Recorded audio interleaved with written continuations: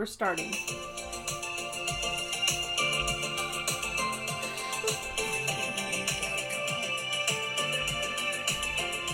Hello, hello, hello. Hi. This is Leslie and Tanya, and this is our second take today.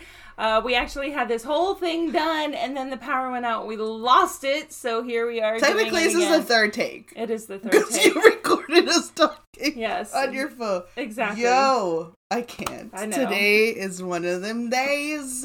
It is. Okay, well. Hello. Again, for the third time. We today are talking about triggers, but we're also talking about because it's 9/11 tomorrow, we're talking about our veterans, and we want to make sure we are talking about our veterans because unfortunately the rate of suicidality keeps going higher and higher with all our veterans, not just those that are coming out of Afghanistan and right. Iraq, but from our Vietnam time period as well. Some of them from the Korean arena. So we want to make sure everyone is okay. Tanya has a lot of vets that come see her for PTSD. Yeah, they get referred through VA services because I guess they're overwhelmed. But they are coming in 2 by 2, that's for sure. I have probably like a third are either retiring or retired. And they're looking for services to kind of, once they're completely out, try to get the services and stuff because they're really struggling. It's pretty bad. It's pretty bad right now for them, and they're also going through some chronic pain and illnesses, and it's really bad for them. Like, I can't even imagine, and like we were saying the first time we were trying to record, there's a lot of privilege in the life of a civilian in comparison to military life, and just hearing these stories that these people probably never served together, aren't in the same spaces, but their story, I mean, it's one of the same. Like, the fact that they have to keep pushing through to get through whatever it is, their job is to live in trauma to survive. We don't live that way in civilian life. Do we survive trauma? Absolutely, every day. But we don't have to fight as hard. Like, our life is not dependent on whether or not we make it out of a country. Like, that's not the life that we're living here. And I think that's something really hard to hear from them because they are told and kind of trained to just get over it. The losses are never discussed. The pain, the sadness, anything that happens, they don't have the privilege that we do to take PTO, bereavement, short-term disability, FMLA. Like, they don't have that. They have to make sure that, like, even to take a vacation, they have to go through all of these hoops and stuff to get through it, and we don't have to do that. So the bare minimum that we do out here, they can't even have that. Like, they can't say, I'm sad today, so I'm going to stay in bed. Like, they don't have that luxury. They're like, oh, well, I am sad, but I gotta go fight this war and do what I gotta do for my troop, for my people, whatever. It's huge privilege that hearing their perspective, I guess it's very unfortunate because then they're thrown into a life that they don't understand.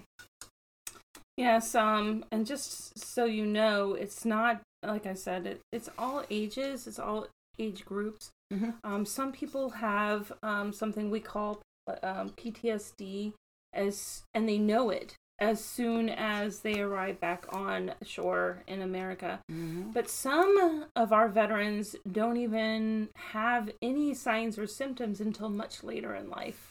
So we're talking about our Vietnam people here. And the best thing to do is to make sure you are self-aware enough to understand what your triggers are. And we were talking a little bit about this. So although firemen are not, part of the military, sometimes it's another culture here in America, right? I mean, we have all our firefighters. It's just a wonderful culture. I mean, it's a brotherhood, just like the military. You become this brotherhood, sisterhood, whatever you want to call it. Yeah.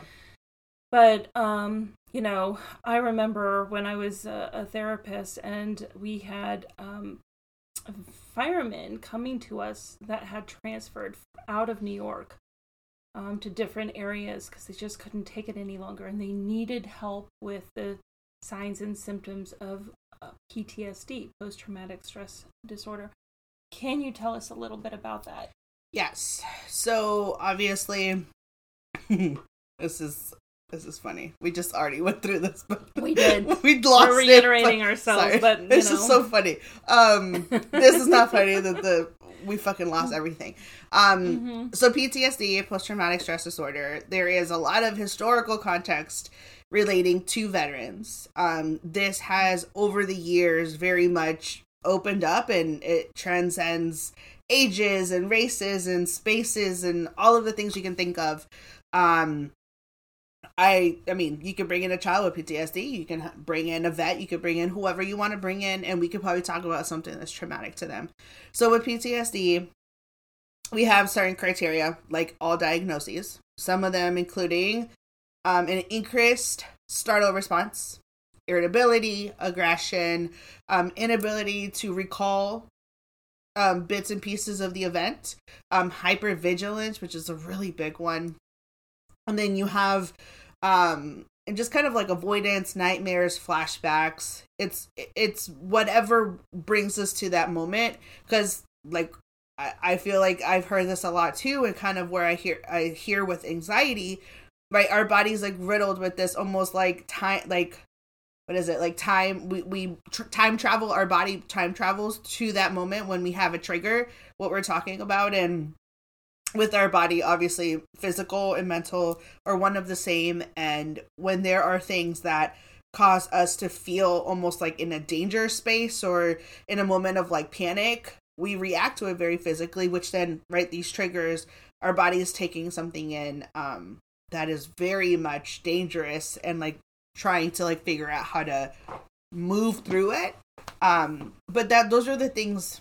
I mean, obviously there's more we can talk about to kind of, but those are very high on the spectrum of like, these are the things that we really look at, and we can talk about what that looks like and stuff, because it's everywhere, but particularly for veterans and this influx that I'm seeing as far as with my practice, there's a lot of vets coming in for services. From what I hear, the VA is super, like extended out with services, and having a lot of them going through retirement and having to do with everything going from military to civilian life. It's very difficult. Very, very difficult.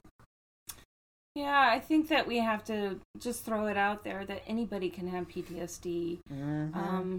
PTSD, I mean, you can have it from the smallest to the largest event.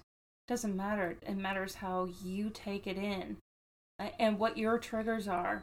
And triggers can be anything also. It can use all your senses, all 5 senses. That is how we learn in our world growing up, so it's definitely very important. Exactly. And so, what Tanya and I keep saying is being self-aware is so important. Being self-aware of yourself, and that self-care is not selfish. When you start feeling a certain way, you have to ask yourself, why am I feeling this way? Is this something that I can take care of myself, or is this someone I need to talk to about? And we realize that when we're talking about veterans, especially men and women, that there is almost like this machismo, this very macho kind of mindset. Like, no, I can take care of this. I'm a strong person. Because you have to be. And because you've had to be. I mean, you've been a soldier. Once a soldier, always a soldier, especially for you lifers. We understand that. My dad, three voluntary tours of Vietnam, and he's shot down and wanted to go back. So I understand you are strong. I understand that you're still a soldier. But the best thing that you can do for yourself and for your family, because you can't take care of others until you take care of yourself, is to be self-aware and to know what your triggers are. Absolutely. So that's why we're bringing this topic up, because again, the rate of suicidality among our veterans is way too high, and we understand that there are issues that disallow you to not get the help that you need, because it can affect your job. We understand that. We get it. We don't like it, but that doesn't mean... I hate it. It's reality, unfortunately. And so, we have to work with reality. Right. So if you can do anything for yourself, is to know your triggers. And triggers can be a sense of smell. You can be watching a movie. You can be watching a war movie. You can be reading a book. It could be words. It could be like sounds, really loud sounds. Yeah. Oh, yeah. I mean, when we're talking about 4th of July.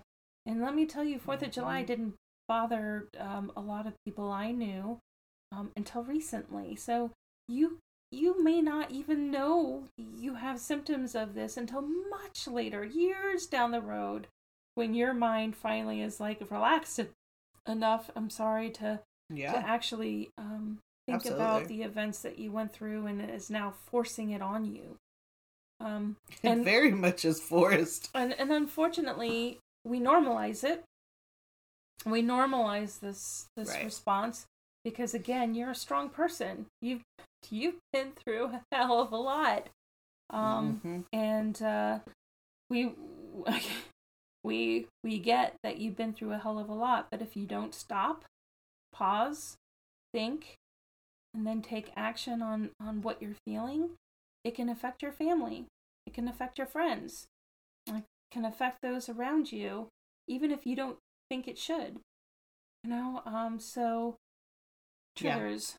How are we aware? How can there's no cure for triggers. No.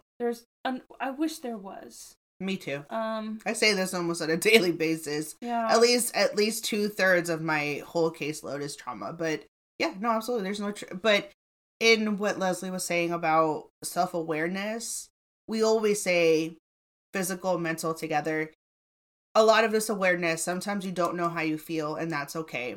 And like I tell a lot of my vets, like, it's fine. If you can't give me words about how you feel, you know what? Let's not do that. How do you physically feel it? What is that app that we like so much? The way we feel? How we feel. How we feel. With the little black, and it's like a black icon and a little rainbow heart. Yeah. I tell everyone to take it. All my vets and or in Please, between. Vets, take a look at it. How we feel. Yeah. Because sometimes we don't have the words for it, and sometimes we don't want to have the words for it either, because it's just something that we want to push away. But honestly, if you start actually thinking about it and start finding the words for it, then it can't affect you as much. Well, because then you can tap in, right? This idea of tapping into your body to tap into what's going on. There is the CBT model of thoughts, feelings, and behaviors. At bare minimum, it gives us something to look at. If your behaviors are always tied to your thoughts and feelings, what is going on in your body? Sometimes feelings is not even like, oh, I'm sad. All right, fine. You don't know you're sad? How do you physically feel? Where do you feel it? Head to toe, body scan, go. How's your head feeling? How's your heart feeling? How's your stomach feeling? Extremities? Are they tingling? Are they numb? Is your head flushed? Did you feel dizzy? All of these things that seem very innocuous, and you're like, no, it's fine. I just didn't eat today. Or, well, why aren't you not eating? What's wrong? Something's wrong. You lost your appetite. You're thinking about something, or you got distracted. Your stomach is upset. Your heart's upset. Your legs are fidgeting, and you can't even form one fucking thought. Or you're sleeping so much, or you're not sleeping at all. So, you're having hot flashes, male and female. Because males can have them too. Yep. So, but... what is your flashes, mood, appetite, sleep? Those are key things when we talk about mental health. Because you're going to fluctuate all over the place. You can't put a word to it. This app, it's wonderful. We're not sponsored, but wonderful fucking app. Because it gives you a little description of the word. Because sometimes we don't know all the words. Right.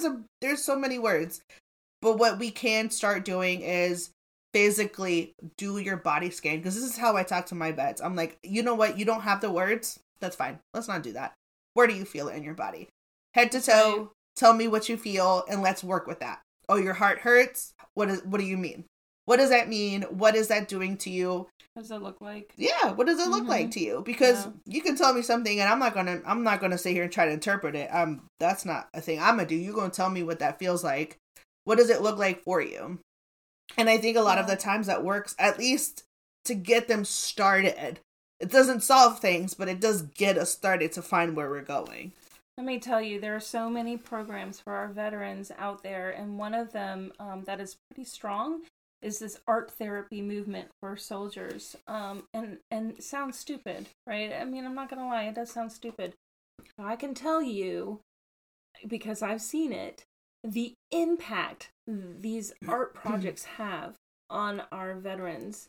And some of this artwork, it can be photography, it can be actual, hands-on art, it can be mosaics, it can be whatever. It doesn't really matter.